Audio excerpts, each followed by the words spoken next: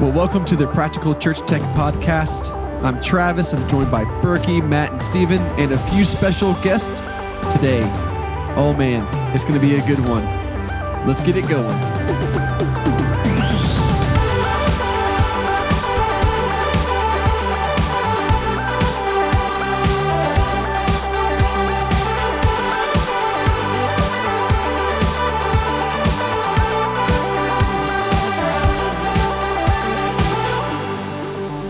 Well, hey, thanks everyone for joining us today. We are really excited about today's episode. We got a couple of fantastic special guests with us. Matt and Steven and Berkey are here with me like always, but we also have our friends Zach here with us. Well, our friend Zach here with us and our other friend Scott here with us. So why don't you guys introduce yourselves really quick and tell us what you do? Yeah, my name is Zach Lamb, and I work for House Right Production, and we're a integration company that deals with audio, video, and lighting and acoustics for churches. Prior to being at House Right, I was a creative arts and worship pastor for Christ Place Church in Lincoln, Nebraska, and thanks for having me on today. Yeah, man. Really excited to have you here. You're the first integrator. Well, actually, you guys are both the first guests we've had, but you're the first integrator we've had. And so we talk a lot about gear on this podcast, obviously. So cool to have someone who has worked with a lot of different churches on a lot of different gear. So that's great. Scott, how about you, man? And my name is Scott McCord. I am a tech minister at First Christian Church in Norfolk, Nebraska. Formerly, I actually worked with Matt. So we are just wrapping rehearsals, so you might hear some of my team still loading out in the background, but we're excited to be here. Awesome. And so Scott, just to catch us up on, we last episode, the four of us all talked about what we've been doing at our churches, but you said that your church, you guys have been pre-recording all of your Sunday services and then pushing them live on Sundays? Yeah, so Norfolk has an internet trunk that is just not big enough to sustain the city. So with everybody in their homes right now, everybody's using their Wi-Fi, our internet just has not been very stable. So we have opted to go to fully pre-recorded, and then I encoded up to living as one sometime in the wee hours of the night and hope it was successful. And if not, I try it again the next night until we get it successful. I think I want to talk about that more because that's actually really interesting. Seeing that you're in a little bit more of a rural ish area, I think a lot of people don't take in consideration that issue that you're talking about. So I think we can talk about that more in a little bit, but it's really interesting to think about. So yeah, really, really excited to have you guys here. We want to take some time just to kind of talk about what churches can be doing to be ready for streaming for the long haul. I think we talked a bit last time about what does the new normal look like. The new normal is kind of like the buzzword right now, right? And especially in churches and in business and everything. What is the new normal? I think it's pretty clear that streaming is here to stay for churches of all sizes. It used to be something that was it was pretty popular, but the quality or the type of presentation that you were streaming, if you want to say that, has just really ratcheted way up for all churches. The thing that I keep saying is that churches of 500 are now trying to do what used to be just for churches of 1,500 or 2,000. I know we're a church that has 3,000 in weekly attendance, and I was talking to a church of 700 this past week that's trying to figure out how to do what we've been doing for the past few years. And it's like, man, churches are just going crazy with this stuff. So talking about what churches need to do for the long haul, what churches need to be thinking about, everything from equipment to the purpose, and the whys, everything like that. So, Zach, I'd be curious to hear from you. I know you don't want to talk a lot about specifics, and that's the idea here is that we're not going to talk a lot about super specifics for any one particular church. But what do you see in churches as you're coordinating with a lot of different churches? I'm sure. What do you see them like the questions they have or the problems they're trying to solve as they're coming to you guys as House Right and saying, hey, we want to up our video production, we want to up our audio, whatever, or up whatever we need to up for our stream. What are churches looking at with you guys? Yeah. And typically the conversation with us starts at what's the next step? Because for everybody, every church of every size, they're asking what is the next step of what we're doing. And so no matter what size you are, whether you're a huge church or you might be a smaller church, maybe the next step of what you're doing is around getting your first camera. But for some people, the next step is honing in on broadcast audio. And so what we're running into right now with a lot of churches nationwide is just answering the question, what is life going to look like and what are things going to look like once the doors start opening back up? And in some parts of the country, that's sooner rather than later. And so for a lot of churches, what we're having to help figure out is what does it look like to now have both an engaging online experience as well as an engaging in-room experience? And so it's figuring out the balance of that. But something that's actually come up quite a bit over the last 45 days or so has been actually an emphasis on audio and what audio is going to look like for broadcasting. Because as all of you guys know, figuring out a mix for online is very, very different than in the room. And so there are different challenges. And reality is a lot of people who are consuming content on devices, it's on smaller speakers, maybe not like the high quality PA that could be in your room or even a great pair of headphones. It's an average pair of earbuds or even the phone speaker. So it's figuring out how to translate that and how to make that work really, really well and still be engaging. Yeah, definitely true. We're having a lot of that conversation ourselves. So Scott, for you guys, what are you guys looking at on your end as you're, like we kind of talked about a little bit of the more, I want to say you're not super rural, but you're kind of rural compared to the rest of us here. What are you guys looking at for like what you guys were doing versus what you're trying to figure out to do next?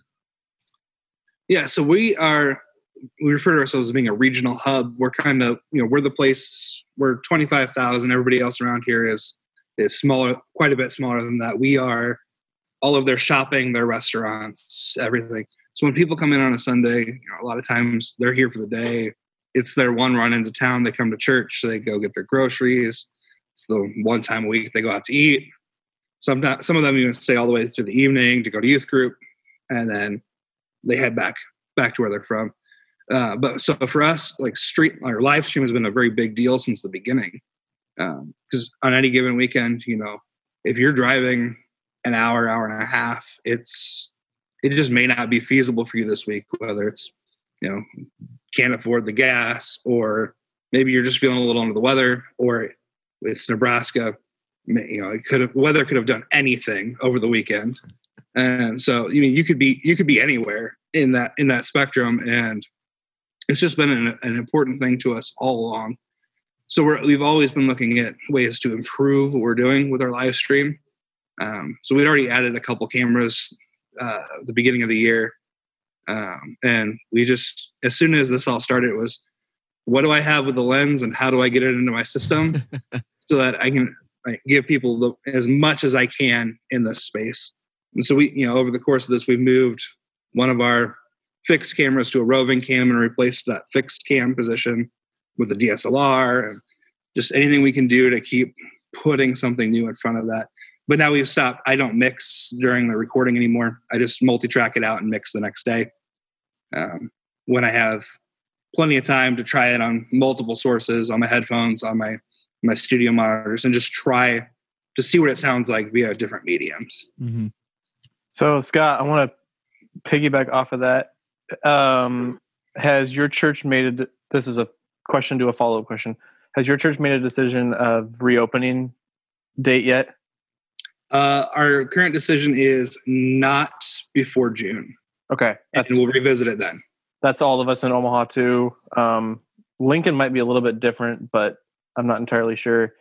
So and maybe Travis was going to get there, but because I'm in a similar boat a little bit. Like I'm mixing live, but I'm not mixing with PA.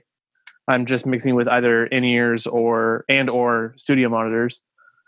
have you guys started to discuss what it looks like when the doors are going to open back up, and like how you're planning to execute what you're doing now, or are you planning to execute what you're doing now? And I assume you still are to a capacity. So, we plan to still be, doing as much of our video stuff as we currently are. Then there's been some discussion around like our roving cam operator is currently on the floor in the front, and they pretty much have free reign of the auditorium because nobody's here. But so that some of those things might have to be tweaked and changed a little bit. But for the most part, we're going to keep doing video. The thing I'm actually thinking about more and more right now is how do I keep my audio broadcast mix sounding tight when I go back to having to mix in a PA when there's people in the room. Yeah, for sure. That's something that I have to start figuring out soon, because we're similar, like no sooner than June 7th. But it sounds like you haven't gotten that far yet. No, so it's been one of those things that's been rolling in the back of my head the last week or so. Is the doors are going to open up back up at some point. We need to be ready for it. So one of the things that I've been pretty curious about, because I know, Stephen, you guys have added quite a bit of programming in this season, midweek, is it daily, for the most part. I think that's a question too. There's obviously quality, questions of like, how do we maintain what we've adjusted for in like the weekend services, and a certain amount of that, like you can take advantage of playback, the sim live sort of things, but even like from a programming perspective, like what's sustainable, like how are you thinking through those sorts of questions? And like so we've been having those conversations, and I would say maybe 50% of it is kind of landed as to where we think we're going to go. And some of it's still up in the air. And some of it's up in the air of like, I've shared with you guys before we started recording, but I'm trying to figure out a big picture video system for us. What would be optimal for us to maintain what we're doing now and do in-person experiences at the same time. And so I'm building things like that. We're working on outfitting a small room that would be really good for us to do our noon broadcasts. So we're broadcasting currently 3 times a week, Monday, Wednesday, Friday, over the lunch hour. I think we're going to take that down to 2 times a week, but that noon broadcast is actually something that has been sitting on the back burner for a long time, that we have seen other churches do, that we've really liked. And this was the opportunity for us to finally do it. And we've loved it. We have, it's a small group, but it's 100 to 200 people live every time, with then on demand afterwards that watch that. And it's following our reading plan, which is something that as a church we've been doing for the last few years. So it's that continual touch point. It's that continual, like, it's not Wednesday and Sunday. It's almost every day of the week. How can we have something that's connecting people, especially in a time when we're disconnected? But even going back into it, how can we continue to maintain that? So it's adjusting some, and then it's, modifying or making changes to our systems and processes to maintain some of those things, whether it's the offstage hosting that's talking to the camera, not talking to the room, and we're capturing it on camera. Or, it's certain video segments or different graphics or whatever that we want to only broadcast online when we're trying to recreate an experience that people are in the room. Or things like, a camera that's wandering around the room. We've loved it. The angles that camera gets is better than anything else we've seen before. But it's also hard to have somebody wandering around the stage with a camera when there is anywhere, if we're 6 feet apart, it's 150 people, or if we're full, it's 600 people in the room. And so trying to figure out, what's most important. Is online most important? Is the room most important? And we have this whole thing called campuses too that we have to figure out. So long answer to a short question, Matt, but like, some of it we're figuring out and we're making changes, and some of it we're still kind of like. Well, and I think what'll be most helpful for other people is like, what are the questions you're asking yourself, like in the process? For sure, yeah. So the one thing that I always throw out is like, if you've added 8 things to your job description in this season because you haven't had anything else to go on, you have to have discussions with leadership to say, okay, when we go back, I have to make a decision. We're either going to add time or people to make these other extra things happen that have been added, or we need to remove things. Because you can't just add 10 hours a week or 15 hours a week to your job when you were already doing, let's be honest, 50, 60 hours a week that some of us work, to get everything else done when people are back in the room. And so, I always think about that almost first. Like, I don't care about what gear it's going to take. If we can't physically do it, we can't get enough gear to do it. And then it's figuring out systems. So like, I'm trying to figure out the big picture systems for us to say, okay, we want to get to here. This is what's going to take in an amount of time. But here's what we can do now. And we've talked about how like a lot of us have like repurposed, especially churches with multiple campuses. You've been able to repurpose equipment from other campuses to like make a super campus right now, and so that's not necessarily like, you got to take the transformer apart at some point and for sure put the pieces back. And thankfully we didn't do a ton of that. More, it's actually the people. Like, absolutely. I've got a youth guy running a cam. I've got 3 youth guys running cameras. I've got a finance person running graphics. I've got a facilities guy producing my services. I've got all of the worship leaders at my disposal. Mm-hmm. Like, the super campus is definitely beneficial for sure. But it's trying to good way of putting it. The super campus, the mothership, as it's sometimes mega campus. It's like mega desk. Mega desk. But to go back, answering question, like personnel cost, I don't care what the dollars are of the gear. If you can't do it, figure out your personnel, take care of your people first, then figure out the gear, but figure out like what's connecting. What does your community need? Like, do we really need 3 broadcasts a week, or would 2 do just as well? And is the content correct? Or maybe you need to do more. Like, maybe we need to be broadcasting every day. I hope not. But I think we need to maintain a spirit of flexibility, because even like what we kind of feel like in our gut, like we should do now, like, don't be afraid to revisit it in a few, 3 months after, we get back to normal. Oh, for sure. And be like, were people really connecting with this, when everybody was home? Are they still connecting with it in a meaningful way now? Yep. That's a great question. Yeah. And that's even through this period of time, we've changed our noon broadcasts. Probably we're in our 3rd iteration of what it even looks like. And our weekend service has been different every single weekend, and it's like, we're going to put communion here, and then we're going to put communion here, and then we're going to do 3 songs and then the message, and then we're going to do the message at the end. Like, and then we're going to do hosting in these spots. It's like, and I just got a message a couple hours ago of, hey, we're going to try this weekend. Okay, cool. Like, this is the time to try it though, too, before you have people in the room, and before, like, if online is going to be a thing, figure out your online service now, not when you have people in the room and you're having to worry about that too.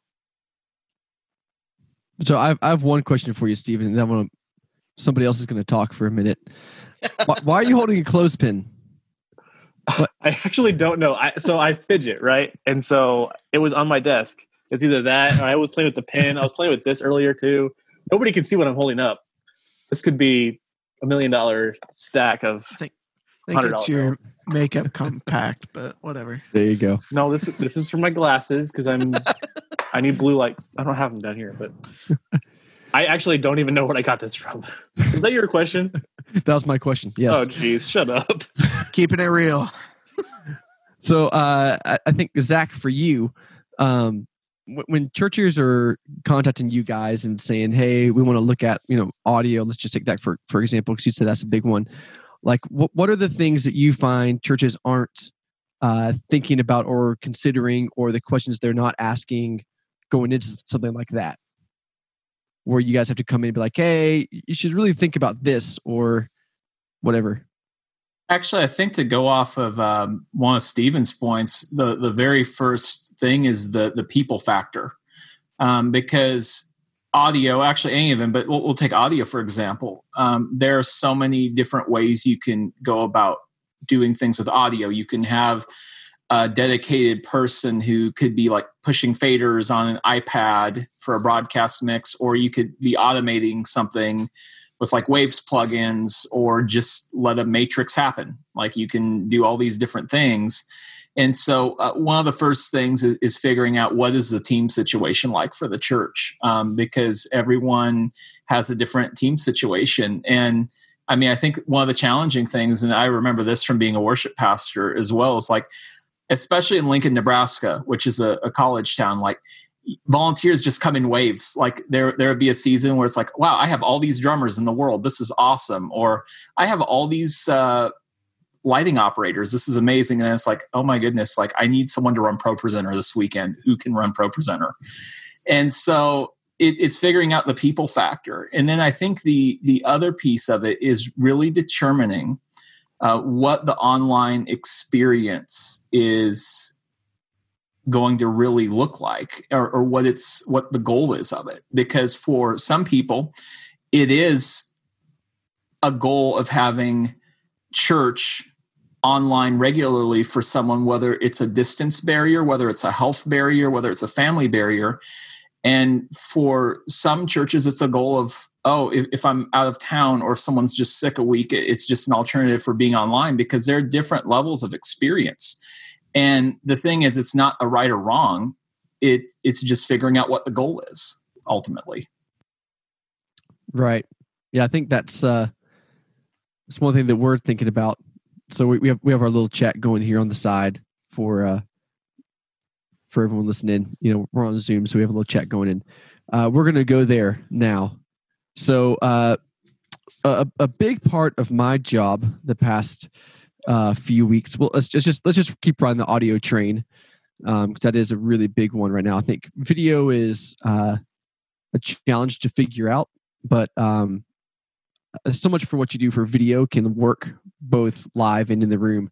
Audio, though, is a little bit of a different animal sometimes. So a big part of my job the past, how we've been doing this now? 6 weeks?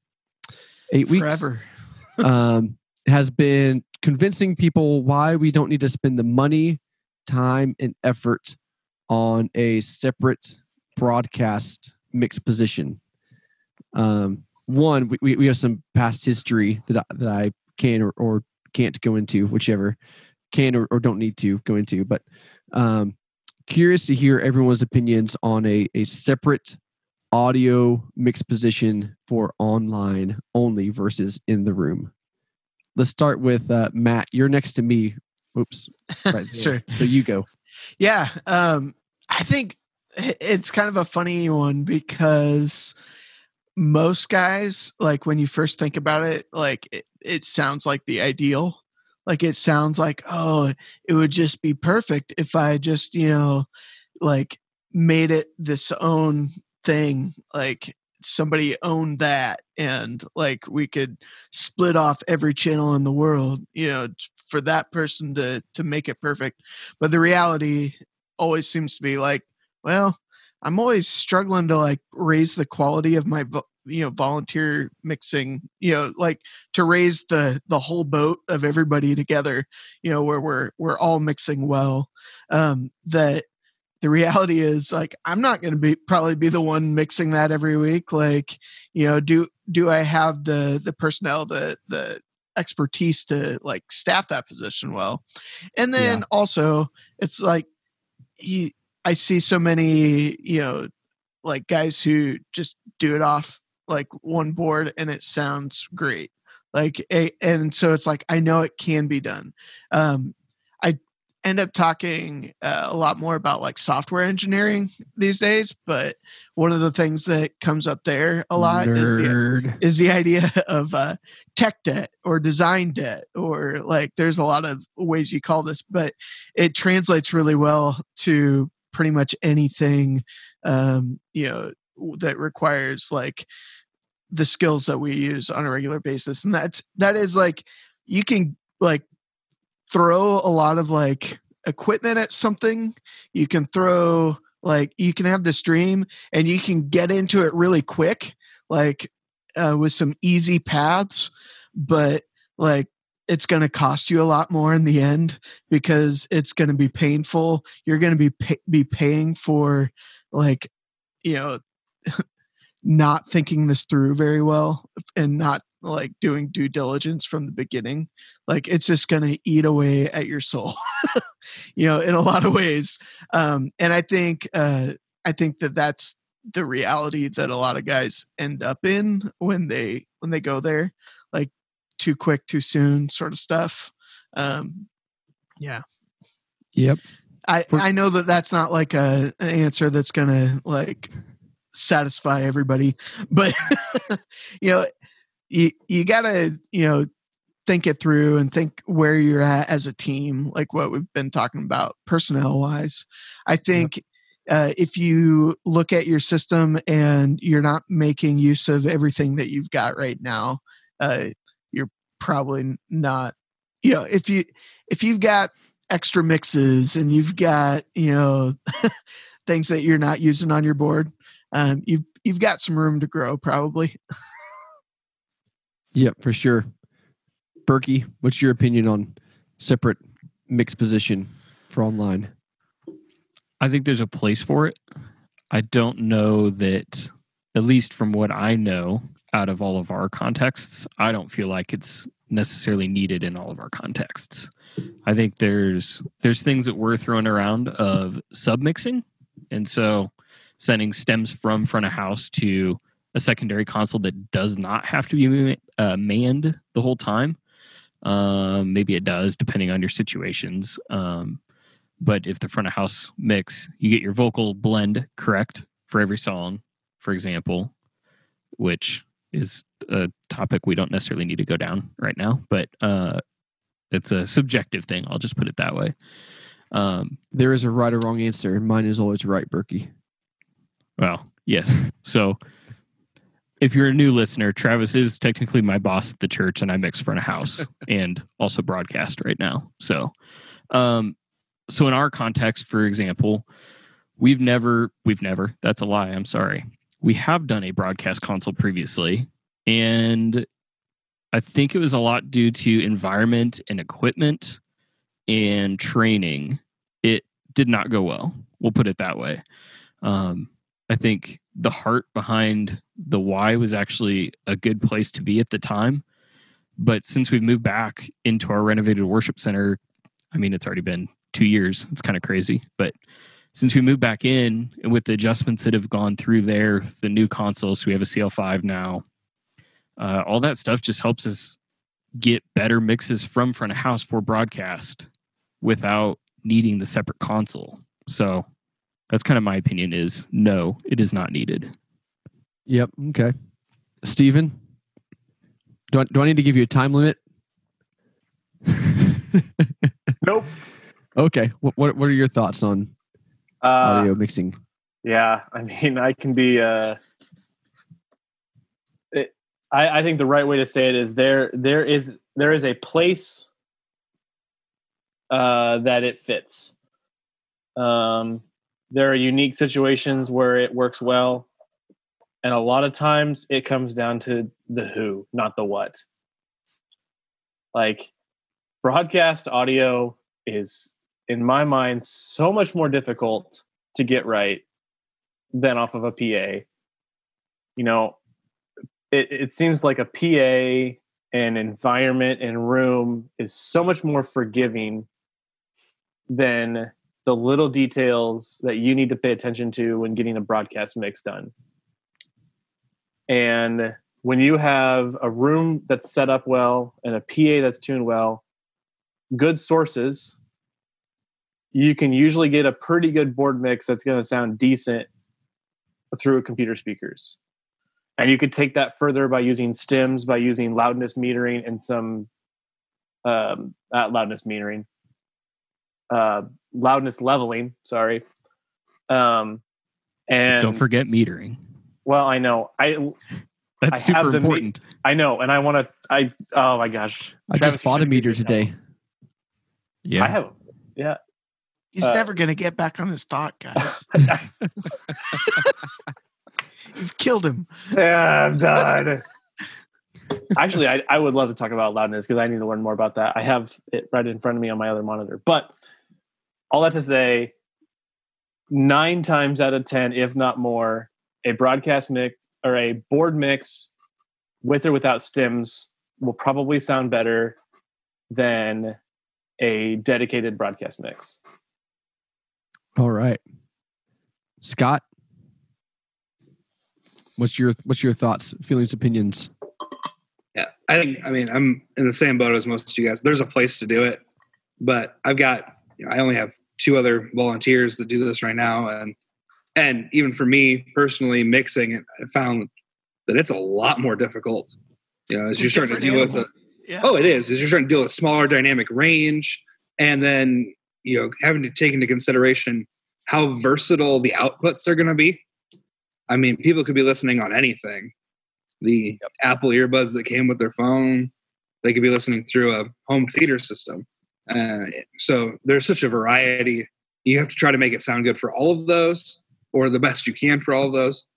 And it's a different animal, and it's not worth trying to push one of my volunteers through that. What was it that I said in the Slack channel yesterday or last week about those ears? Oh yeah. Using headphones to monitor your broadcast mix is better than using your PA. Absolutely. 100%. Even if they're Apple AirPods, it will give you a better representation of what it sounds like to your listeners at home. Mm-hmm. Absolutely. Than using your massive PA and millions of watts of power. Yep. I think I shared this on our Slack channel, but I literally used it was like a $20 or $30 pair of Sony headphones that I had in a closet, to mix broadcasts for a church a couple weeks ago, and it definitely it kind of gave me a much better reference than I've had trying to do broadcast from monitoring a mix with my studio headphones even. Yep. So Zach, for you, I mean, you're on 2 sides of it. So you've been on the, like you said before, on staff at a church side of it. And I know you guys did some things there with at Christ Place, what you did there. And I'm also curious to hear from you now as at Houseright. So answer that one first. So when you were at the church, and you guys were figuring out broadcast audio, what were y'all working on there? Yeah, before I got there, they actually had 2 separate teams. One that was running front of house for the main room, and then another one that was running an actual full broadcast mix. It wasn't even necessarily stems; it was just a full other console. When the church built a new room in late 2016, early 2017, they made the decision to go away from the broadcast mix being dedicated and going to a kind of an all-in-one solution.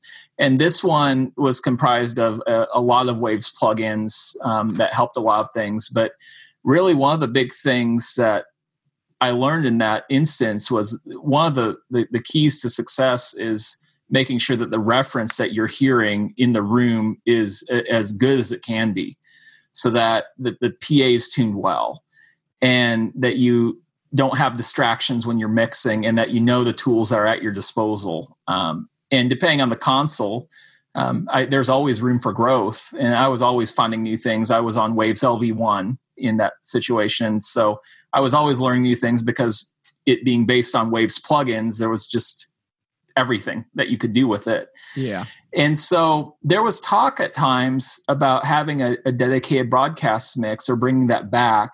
But really, it kept boiling down to needing more volunteers. It kept on boiling down to going further in training, and also realizing that people do have personal preferences, just like they have personal preferences when mixing front of house. They definitely have preferences in broadcast.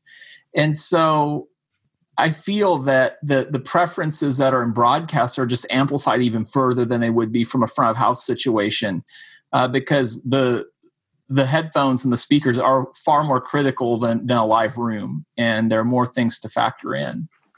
So, sure. Yeah, that's one of the learns I had. Yeah. So now for you as the integrator, where I don't know how much you're into this, but how often, Mike, maybe a church hits you up and says, "Okay, we want to do the separate broadcast audio position." Do you guys have do you guys try to steer churches? Maybe you guys don't necessarily try to steer churches one way or the other, but as you're helping churches figure out what the right method and system is for them, what's your perspective, or what's the angle you guys kind of talk to churches from as HouseRight? Yeah, the main angle that we talk to is, first off, understanding what the context is for it. So understanding context is the first thing. But the second thing is a lot of times in asking questions and determining things, we really are strong believers in getting a well-tuned PA and then putting the right tools in place in order to create that mix without necessarily needing the dedicated broadcast hardware. Now, there are situations where it can make sense, and like stem mixing is awesome. Like you can do some great things by just sending some things there and then just kind of refining it as needed. But one of the things that we believe is that the best ears in the room should be at the person who's behind your front of house console. And if they have a good reference, and if they're being coached and trained and honing their craft constantly, they'll be able to create something. If they're set up for success with all the other tools, they'll be able to create something that will translate really well online. And ultimately, we don't live in a mindset where one size fits all, because we do ask the questions to determine things. But many times we gravitate towards understanding that from a volunteer standpoint, from sometimes a price standpoint and a quality standpoint, that the dedicated mix isn't necessarily needed in every instance. And a lot of people can get a lot of things done really well with just a single console and some other tools. Mm-hmm. Cool. Yep. Yeah, I think we're all ringing the same bell there. Yeah. Yep. So I think one thing I was just going to throw in real quick is the whole mixing separate stems for front of house and broadcast. So for us, we're mixing inputs to buses to matrices. I actually worked on my show file today and completely eliminated our stereo bus. What? Our stereo bus is no longer, which is going to bite me if we go back to a multi-format, but that's a totally different topic. Talk to your boss about this. He just did file. Just now. Hey, it's my show file. You're brave. So brave. So, and here's why I did it, though, is I did it so that I can mix my PA, which is actually 4 matrices, or 5 technically with the subs, and then my stereo left-right matrix for the broadcast. I can mix my buses differently. So I can essentially do my stem mixing right inside one console. I'm not sending it to a whole separate hardware now. So that's one thing there. And then obviously, I wrote it in our chat, but I personally love Waves.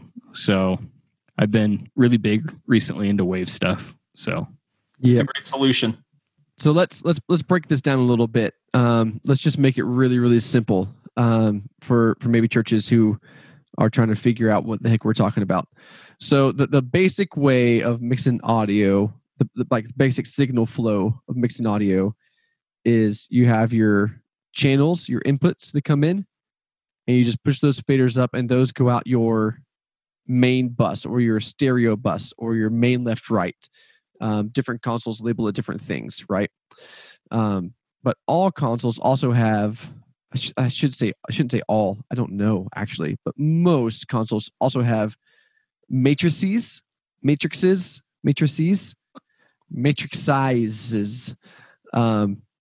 And so we'll have a vote on that later. Yeah, there you go. And so the matrix is basically just an output for your outputs, if you want to say, right? So audio consoles, you have your inputs, you have your buses. Buses maybe mean slightly different things depending on the console and the ecosystem, but buses are basically outputs, right?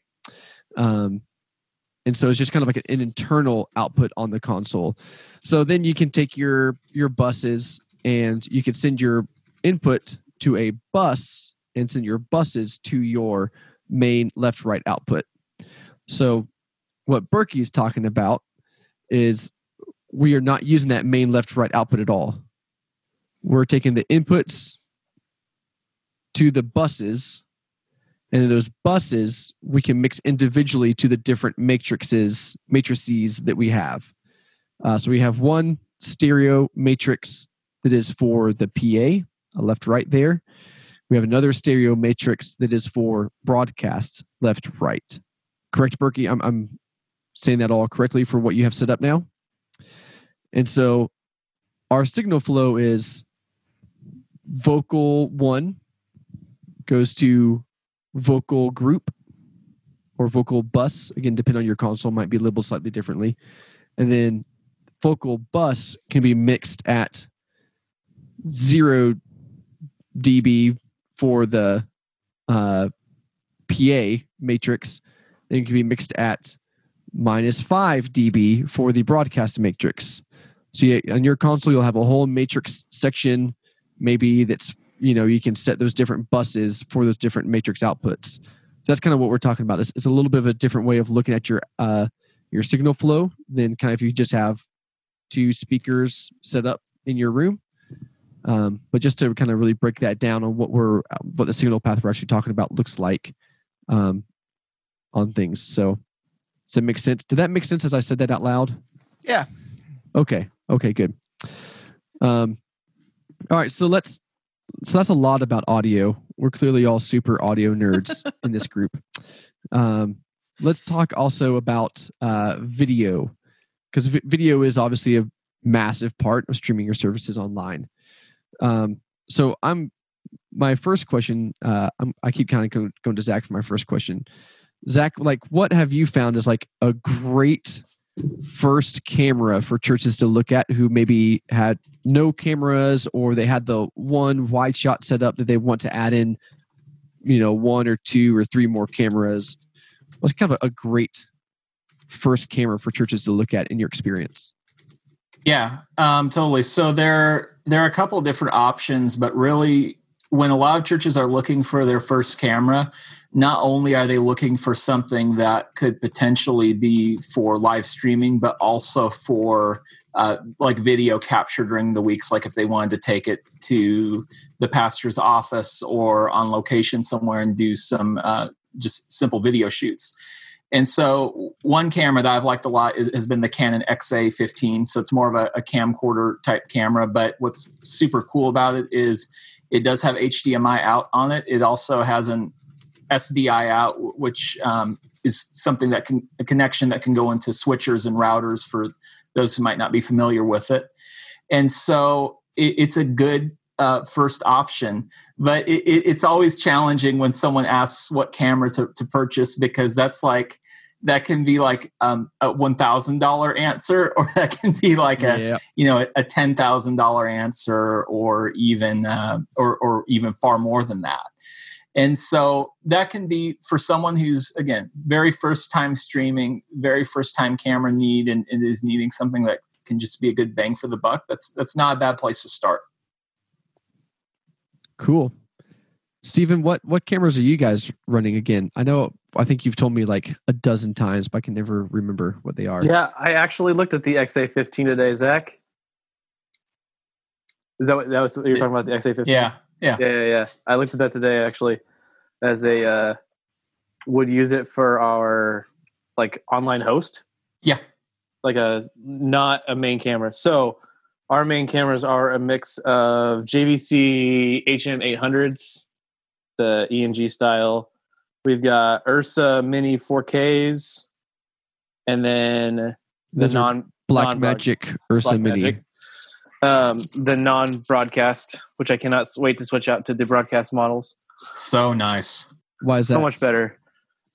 Larger sensor and native ENG rather than having to convert to ENG.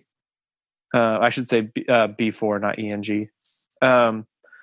And then we use a mix of like other cameras. We've got little Marshall GoPro style cameras. We use in addition to that, we have like Blackmagic has the micro studio camera. I actually loaned that to another church for the season. But we use that as well for like a POV style. Oh, and then I have one of the old Blackmagic iPad cameras. I can't remember what's it called? Studio? The Studio. Yeah, studio camera. Yep. I call it the iPad camera because it looks like an iPad with a camera on it. It does. It really does. Yeah. It's so cute. It's not, and it's like we use it. We have it on a slider right now that just sits off on the side of the stage, and it gets a decent image. It actually does. It does low light better than the Ursa Mini. So Scott, how about you guys? As you kind of just like you say, you got a couple cameras at the beginning of the year, and then you're throwing everything in. What I'm curious to hear from your experience, like what you guys are using and how you have. How's it going? Throwing in new cameras and different cameras into the mix, and then also, what are you guys talking about for the future?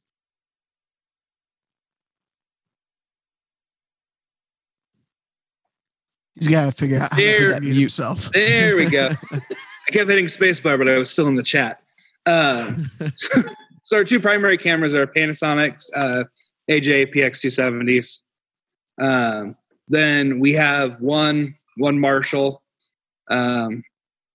Currently, it's POV on our bass player. We recently, actually, after a conversation with another buddy, I picked up two really cheap Panasonic like handy cams, essentially like that sort of camera. We actually have two of those on the stage doing POVs.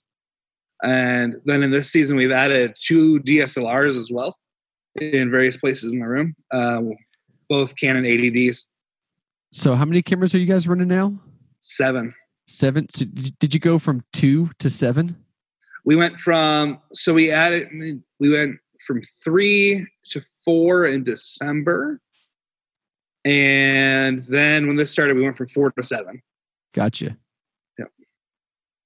So how did that go, throwing in three more cameras than you had before? Not just like, you didn't just change positions, you changed positions and added 3 more. Your video director just go crazy? Every beat was a new camera. One week he had to direct and switch at the same time. He's like, yep, that's too much now we have more cameras. But no, it's been pretty good. It's been an adjustment. So only 2 of those cameras are manned currently. The rest are in POV. And our guys are realizing like how much less they have to do as a camera operator during a service when there's 7 cameras. But they've enjoyed it, and it's been great to be able to get some different shots that we couldn't get before. Get some things that are a little bit tighter. Things you could look at if you were here in the room. You could look at what the guitar player is doing. You could look at the keyboard player. You can't do that if you're not in the space. So we wanted to be able to capture all that. Yep. So what have you guys had many conversations about what you're gonna or thinking about doing for the future? Are you gonna keep those 7 cameras? Are you gonna slim it back down? I think we will keep probably 6 of them for sure. That roving cam, like I was saying earlier, is a little on the fence. Mm-hmm. I have a hard time. We're not currently doing iMag in the room except for the sermon. And I have a very hard time justifying a roaming camera operator when it doesn't affect anybody in the room in a positive way. Right. Okay. All right. I got a quick hit question for everyone. You can give one answer. You can only give How many words? Only as many words as it takes to get out the name of the thing. Okay. So just so you have the cameras, right? We have okay, wait, I'm going to come back to this. So then we have the cameras. I'm jumping ahead.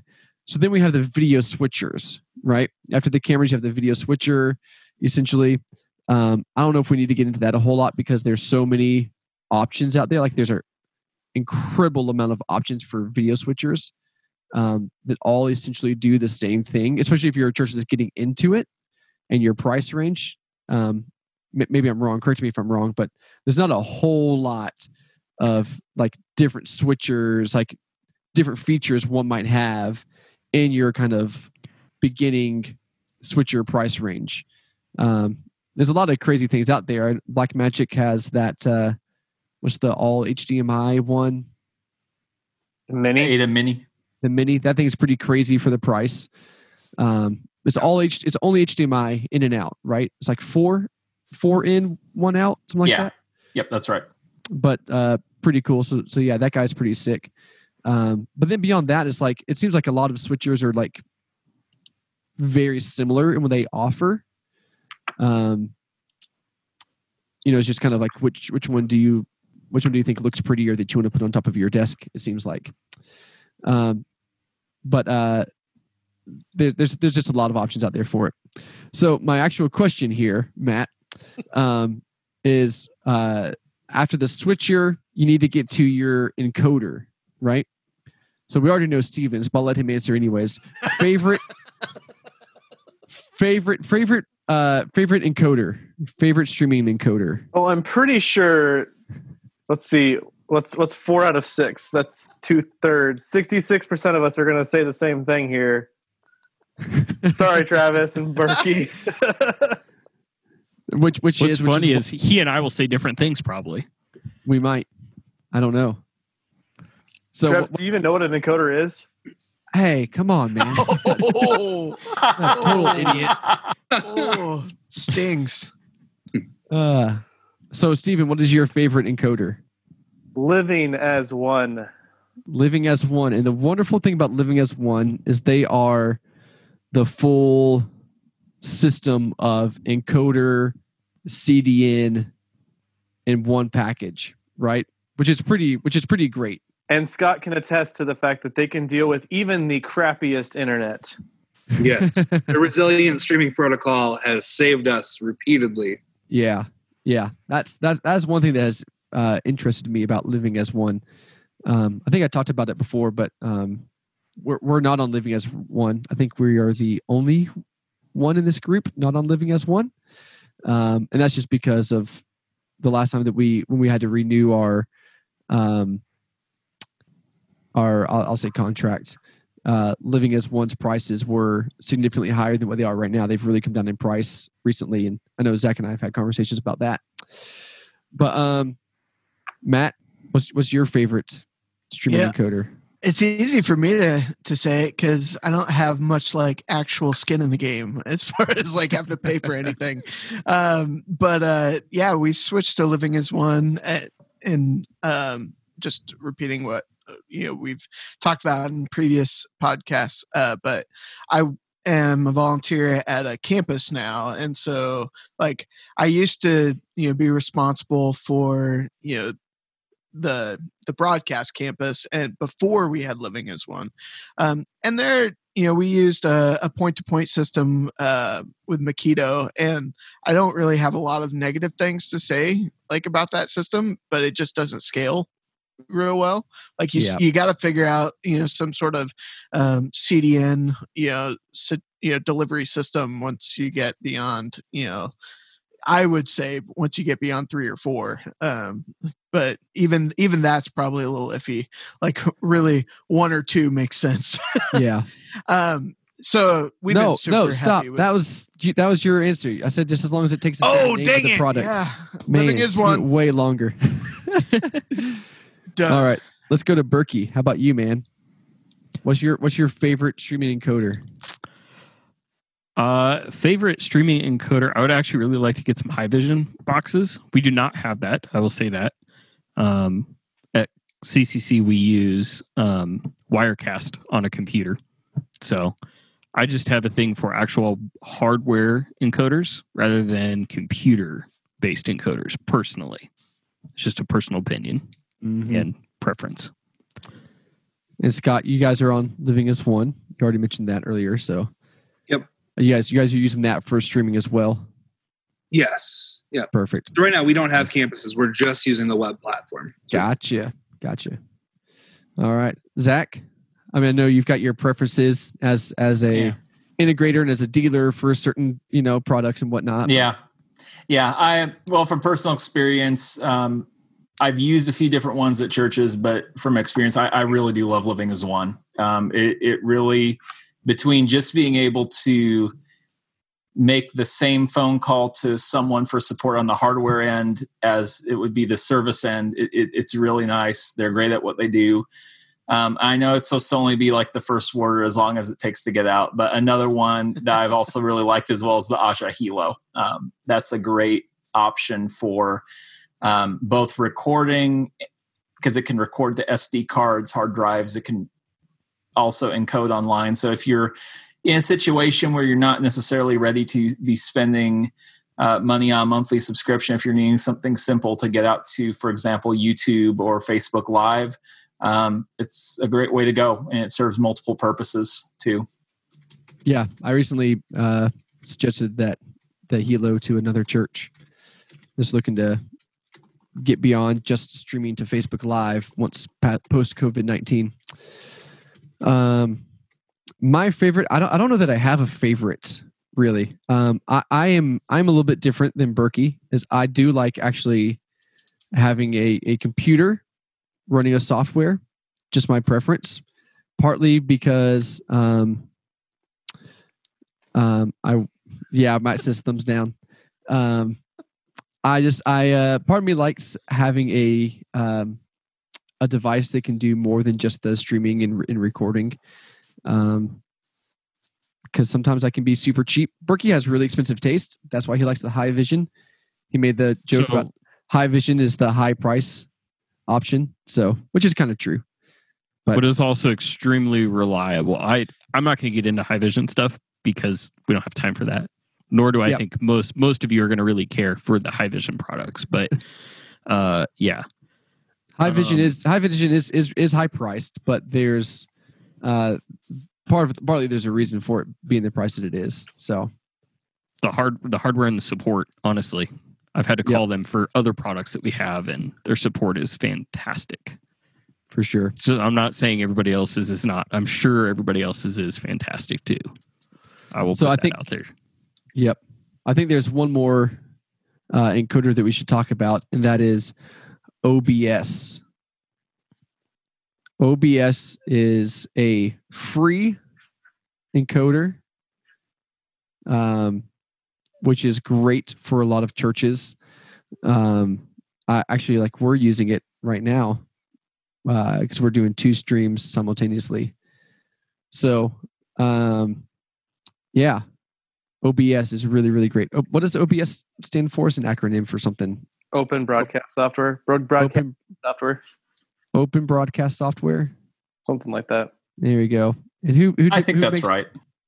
Yep. So OBS is just a free one. It's very, very simple. It's not super powerful, but it is free. If you have, it's actually highly powerful, Travis.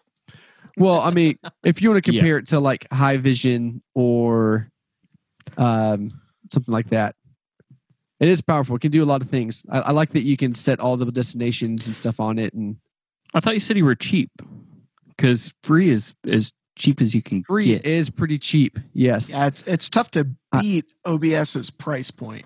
But yeah, the whole $0 thing. Just go online and download it. But again, it is a legitimate option and a great tool for single point starting out, like getting streamed to a Facebook or to a YouTube account. It is actually one of the best tools because you can probably do it right away. Yep. Yeah. We used it for a long time to stream to Facebook Live. We did too. We were dumb and had we had our Wirecast set up going to our website and stuff, and then we had a separate computer we had to go on in a totally separate room for Facebook Live. So that was not very fun we did that for a long time. It was ridiculous. That's just when we started doing Facebook though. So yeah. And then we found out we could pay a small fee to our CDN for them to do it for free. Small fee. It was relatively small. You said fee and then you said free. Well, to not have to run to two different rooms to hit he said it was for free. Yep. Guys, PCT after hours is the best. So good. So let's do this really quick. If someone else wants to take this, because this is my least knowledgeable part. Let's define. So we've talked about audio. We've talked about video, cameras. Talked a little bit about switchers very briefly. We just talked about encoders. Let's talk about CDN, Content Delivery Network. Would somebody like to just briefly, so not Steven, explain what a CDN is and what it does for you and why you need one or may not need one for streaming your services online? Travis, you used Google, didn't you, to figure out? I did not what actually. CDN stands for. Okay, I'm proud. I know of what you. it stands No, I think for. he actually uses Yahoo still. Isn't there an AOL search engine? Hey, AIM all the way. All right, we have zero takers. No takers. No takers. All right. Steven, do you want to talk about CDN? I can, sure. A CDN is a company tool product that will take your stream, your single stream, your one high quality stream, and send it to multiple places with multiple qualities. For example, Living is One takes my single stream and sends it to Facebook and to YouTube and to Church Online platform. We haven't even talked about Church Online platform. This is getting into last week's stuff. We've gotten off the topic a little bit, but it's basically a multiplier. It takes your stream, multiplies it to multiple locations into the formats that are needed last episode. And makes it available to the platforms that need it so that you can have your stream available in multiple locations. So like right now we're streaming to, I guess, 4 locations technically, if you count our Apple TV app, but we've got Facebook, YouTube, website, and then I think like 5 people use our TV app because it's actually not that great. So the CDN, the Content Delivery Network CDN, is what gives you like the actual like embed code for your website. It does the transcoding for your Facebook Live feed. So you punch in your Facebook Live stream key there, your YouTube Live stream key there. It will do the encoding for mobile specifically, because just because you have an encoder doesn't mean you have all of those codes and transcoding and all that stuff. So you want to get your video onto a website or into Facebook Live. Maybe not actually for Facebook Live. You actually don't need the CDN or YouTube Live. But if you want to put it onto a website, you got to have a CDN to generate, all the stuff for you to get that code to put it into your website.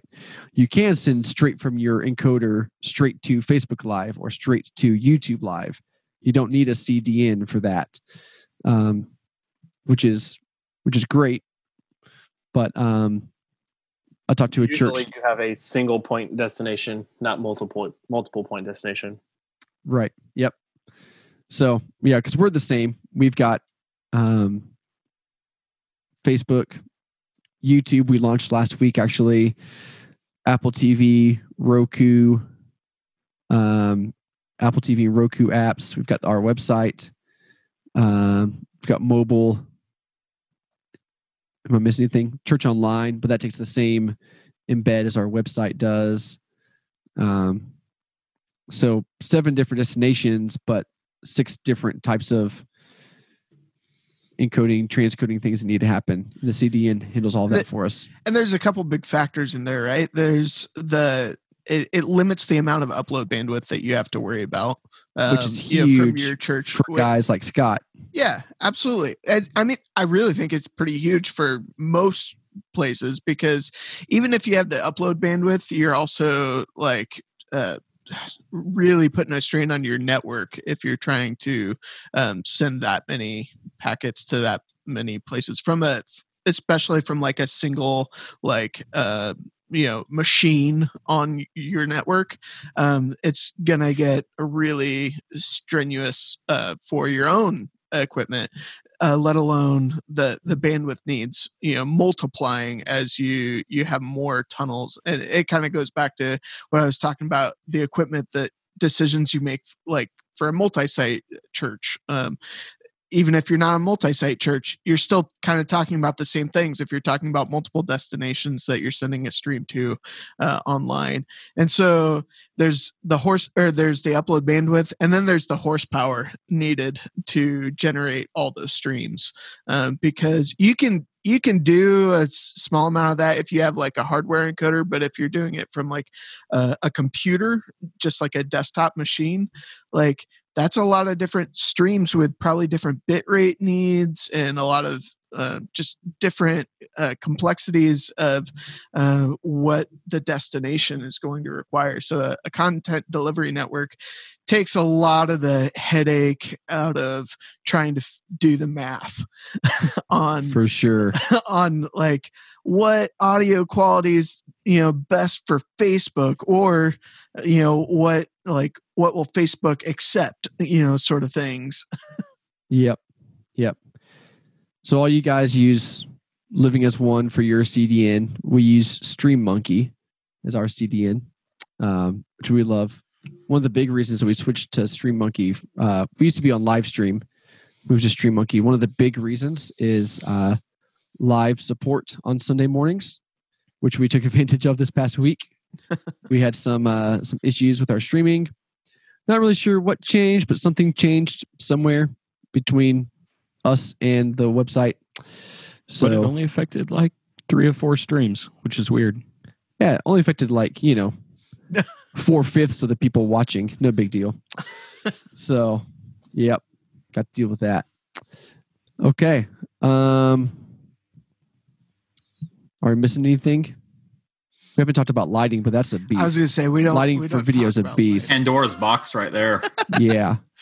We talked about audio. Ain't nobody got time for that. Just to put it out there, lighting might be more important than video. Good lighting is how you get good video. You don't get good video without good lighting.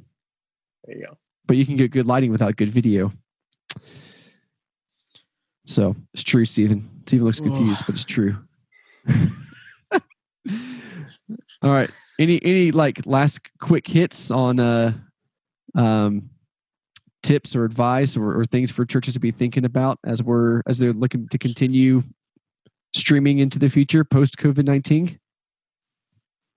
Yeah, I'll go first. I think it's important with churches, no matter what size, to figure out what the best next step is with what you have already. Because so many pieces of gear, regardless of price point, offer so many features and so many things you can do with them. And so I think while it's easy to focus, and I definitely remember this from working at a church, like being so focused on like, oh man, I can't wait for budget to reset so I can go buy blank. It's also important to remember, like, there's a lot that you can do right now with what you have to just challenge yourself to rise even further and just hone in on your craft even further. Oh, I think that's really good. Yeah. Get better with what you have before you go spend a ton of money on stuff. That's my favorite thing, is just trying to figure out how can I make this work. Yeah. I do think figuring out what you're going to do long term is very important right now. I know just from stuff I've seen online, not to be like a Debbie Downer or anything, but like there's lots of gear that's out of stock and is going to be honestly who knows? There's guesses of end of this month or next month, but you really don't know. So I think working on figuring out what your plan is now. So if you have to make a purchase, get working towards that now and don't wait till the last second. Yeah, very good. What else? Matt, Scott, Steven? I think we've got, as in the season we have time, we're all trying to do different things. We're finding ourselves to be very busy along the way. But, as you have this opportunity where your room may not be open, start to think about what are some of the things that you need to do in your space. One of my video directors has been not able to work as much. So we have actually brought him on part-time, and he's been working on projects around here for stuff that's kind of been on the back burner. That's like, hey, it'd be really great to have these done before the room opens back up. One of them is we're taking down our tripods and our main, and we actually have a guy in the church who's an expert welder. And so we bought hi-hat risers, but he's building the entirety of the stands for us, and we're making new platforms for cameras. We're also redoing our entire stage at some point during this time. And there's other things that, the doors are going to open back up at some point. But you have no better time to take care of some of these things than right now, when Sunday's not necessarily coming on Sunday. Very true. Yes. Or if it is, you just don't point a camera over there to capture that paint is not matching over there right now. Just tape that spot off. Don't aim anything over there. It'll be fine. It's just been great. So for those that don't know, our main room is a gymatorium. And so we have a stage tucked into the side of a gym. And the room is littered with stuff. Cameras, cables, TV, mostly platform, empty Cheeto bags. It's actually been barbecue Fritos has been the bag. Oh, ooh, yeah. Oh yeah. And I've got like 2 8-foot tables of if I don't know where to put it, I just throw it there and I'll deal with it later. And there still hasn't. I've got the junk tables behind my booth too. I just got tired of it all on the counter one day. I was like, all right, grab me some other tables. Here we go. And as long as our host, Steve's problem. Future Steve's problem. That's right. As long as the camera is not pointed over there, we're okay. There you go. We did actually capture a ladder in the background of one of our services. Like the entire service, there's this giant bright yellow ladder in the background. Oh man. Yeah, I think my last bit of advice is not to be afraid to ask for help with this stuff. I mean, I'll speak for Zach. He's one of a couple of guys who work for different integrators that I'll hit up and be like, hey man, I need some help with this. I kind of have like different people I talk to, different integrators I talk to for different things. But don't be afraid to ask. I've never come across a single integrator who is not willing to take a phone call or an email. And even if it's just, hey, we have no idea what we're doing here, but we're trying to figure out, this next step or whatever it is. Don't be afraid to ask for help from those guys. Don't be afraid to ask other churches. I mean, I enjoy helping other churches. Obviously, all of us do. That's why we're doing this podcast. But I also love going to other churches who are at the next step from where we're at and saying, hey, what are you guys doing? How are you doing it? Again, I've never found guys at churches like that who are not just as helpful as I was saying integrators are with, just being very free with what they do and offering their time and everything. So don't be afraid to ask for help. Lots and lots of resources out there. Find a good integrator, find a good church, build a relationship with them and just say, hey, I need help. And they'll help you out. Even if the integrator doesn't make any money off of it, I've never come across a guy who isn't willing to help you out. So for sure. All right. Well, I think that does it. It's late. Steven talked a lot. I talked a lot too. Let's be honest about it. It's a Travis and Zach show tonight. Boom. Zach, Scott, thanks so much for joining us. It was wonderful to have you guys. It's good to have someone other than just the four of us. It was great to have Baby Yoda with us too. Yes, that's amazing. I kind of forgot that background was turned on when I joined the call, and I was like, oh, there it is. But you can't turn it off. Just leave it there. No, you have to leave it. Yeah. Our staff meeting was on Monday. May the 4th. Had to do it. There you go. Can you text me that file? That'd be great to have. Thanks. It's an Easter egg you have to watch the video to really enjoy. Yes. So I'll go ahead and pitch this. Zach, you're with House Right. Yeah. So what's the website for you guys? Yeah, we are at houseright.com, and that's HOUSERIGHT.com. And Awesome. on there, you can find some more information about us. And home for our company is Lexington, Kentucky, but we have people all across the country, and we serve churches all across the country. So whether it's figuring out the first camera or whether it's figuring out what next steps for like a new building look like, we're here to help with all that. Yeah, I think that's a great thing about House Right is you do have people all over the country, project managers and stuff all over the country. I mean, you're not in Kentucky, you're in Nebraska. Yeah, Lincoln, Nebraska. So, yep. So if you need help in your church, you probably have a House Right guy not too terribly far from you who can hop a quick flight over and hang out. So Easily. Yep. Very cool. Awesome. Well, thank you guys so much. Thanks everyone for listening. You know, the usual. Hit us up on Instagram, hit up the website, subscribe, share, all that good stuff. You know we love it. Rate it, comment, whatever. Let us know what we can do to better serve you and your church, and we've really appreciated all of y'all listening. See ya.